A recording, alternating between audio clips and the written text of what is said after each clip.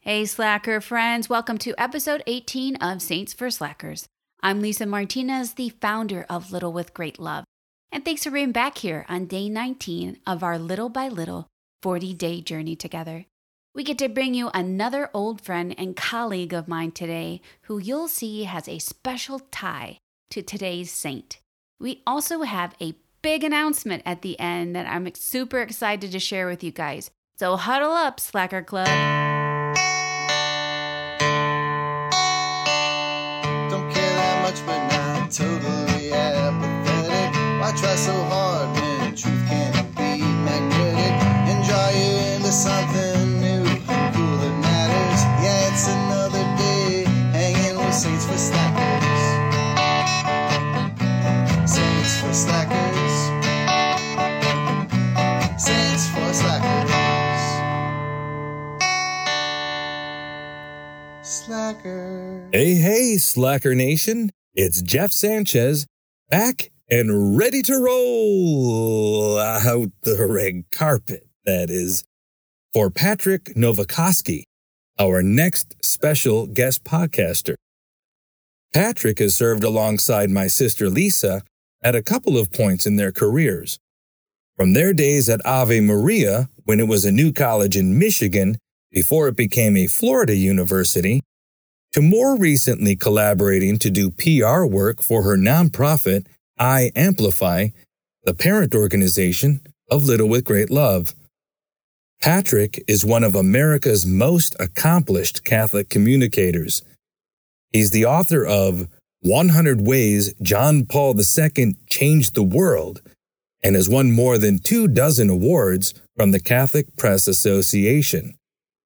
He has edited and written for some of America's top publications and has been published in 5 languages. Patrick currently serves as the executive director of the Warrenton Pregnancy Center in Warrenton, Virginia. He's the founder of Nova Media, a public relations firm specializing in the Catholic space. He previously served as Legatus Magazine's editor-in-chief for 12 years.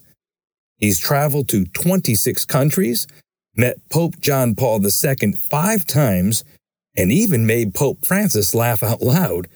But most importantly, he is a husband and father of 5 beautiful children.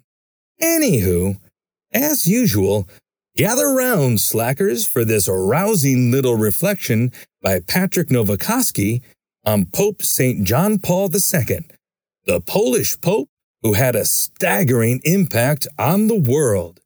And don't forget, at the end, we always share a hilarious wannabe patron saint. So stick around for that, Slacker. When he canonized John Paul II in 2014, Pope Francis called the Polish pontiff the Pope of the Family, and for good reason. In 1960, when he was a very young, newly ordained bishop, John Paul wrote a remarkable book called Love and Responsibility. The book was groundbreaking in a sense because here was a bishop writing about sex, holiness, family, parenting, and society without shame or fear. To this day, it's one of the best books for young people wanting to know what the Church teaches about human sexuality. It paved the way for John Paul's masterful teaching on the theology of the body. This is what he wrote in 1960, quote, "Parents create the family as a complement to and extension of their love. To create a family means to create community, since the family is a social unit, or else it is not a family." End quote. John Paul said that the family is the domestic church. He challenged parents to build a faith-filled environment where their children will learn their true identity as adopted sons and daughters of God. John Paul told New Yorkers in 1995 that, quote, "Catholic parents must learn to form their family as a domestic church, a church in the home, where God is honored, His law is respected, prayer is a normal event, virtue is transmitted by word and example, and everyone shares the hopes, the problems, and the sufferings of everyone else." End quote. He also urged families to be grounded in prayer because the world and the devil want to destroy the family. Quote, At a moment of history in which the family is the object of numerous forces that seek to destroy it, the Church perceives in a more urgent and compelling way her mission of proclaiming to all people the plan of God for marriage and the family, and thus contributing to the renewal of society. End quote. John Paul understood the big picture, and he wrote with urgency, quote, "The future of humanity passes by way of the family.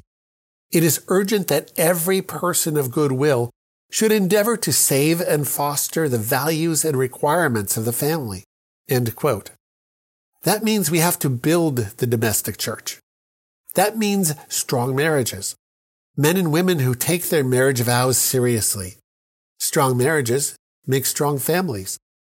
Strong families make a strong nation, and a strong nation produces saints. As we mentioned earlier, every day after we introduce our saint for the day, we also share a wannabe patron saint of the day. These silly wannabe saints are born from the musings of our group of slackers. Okay, slackers. Our wannabe patron saint for today is Saint Fishers of Men, the patron saint of Bible beaters. Bible beaters have gotten a bad rap for a long time, but not as long as fishermen. And for those of you not familiar with the term, according to Wikipedia, which I know is not exactly inerrant truth, but it'll suffice. Bible beater is a term used for people who believe in the fundamentalist authority of the Bible, particularly those from a Pentecostal or fundamentalist denomination. It's also slang for an evangelizing Christian. Basically, it's something annoyed people call Christians who they think are way too concerned about other people's salvation and stuff. These Christians, or fools for Christ, actually dare to speak to other human beings about things such as the good news of the gospel of Jesus, and perhaps even go so far as to pray in public. But before a Bible ever existed to be beaten, there was a ragtag group of fellas that Jesus called together to follow him as disciples. Among the 12, 1/3 of them, or 4 of them for those of you who are mathematically challenged like me, 1/3 of them were fishermen. This was when St. Fishers of Men was called upon during the calling of 2 sets of brothers, Peter and Andrew, and then James and John. Thankfully, it wasn't catch and release, if you know what I mean. Can you imagine just going about your job when Jesus calls? Those guys suddenly dropped their nets when they were told to follow and start fishing for men. I guess they needed bigger nets for men, or perhaps shinier fishing tackle and lures, or a bunch of new packages from Amazon. I mean, who doesn't like shiny new stuff? Anywho, one of them, Simon, later renamed Peter, was given some important authority and responsibility by Jesus.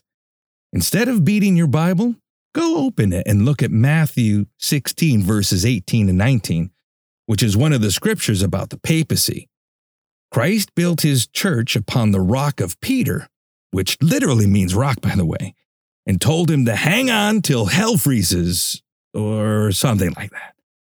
Again, look it up, and another great source is the Catechism of the Catholic Church. But the cool thing is, we can trace all the popes over 2,000 years, including Pope St. John Paul II that Patrick discussed today, directly back to St. Pete.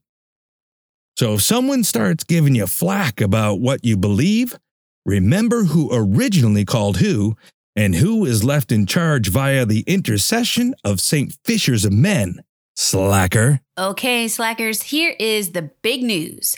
Our first line of Slacker Swag, the Founders Collection, is now up on our websites, littlewithgreatlove.com, where you can also find the blogs for these podcasts, as well as redbird.love. From totes and trucker caps to tees and hoodies and more, we've got the goods. So if this podcast made you think or smile or maybe even laugh out loud, would you support our ministries by shopping small? Or share this on your socials or with a friend or loved one. It'll help other slackers to find us, so thanks in advance. We can't wait to continue our journey together, friends. See you back tomorrow, or if not, the day after that, slacker.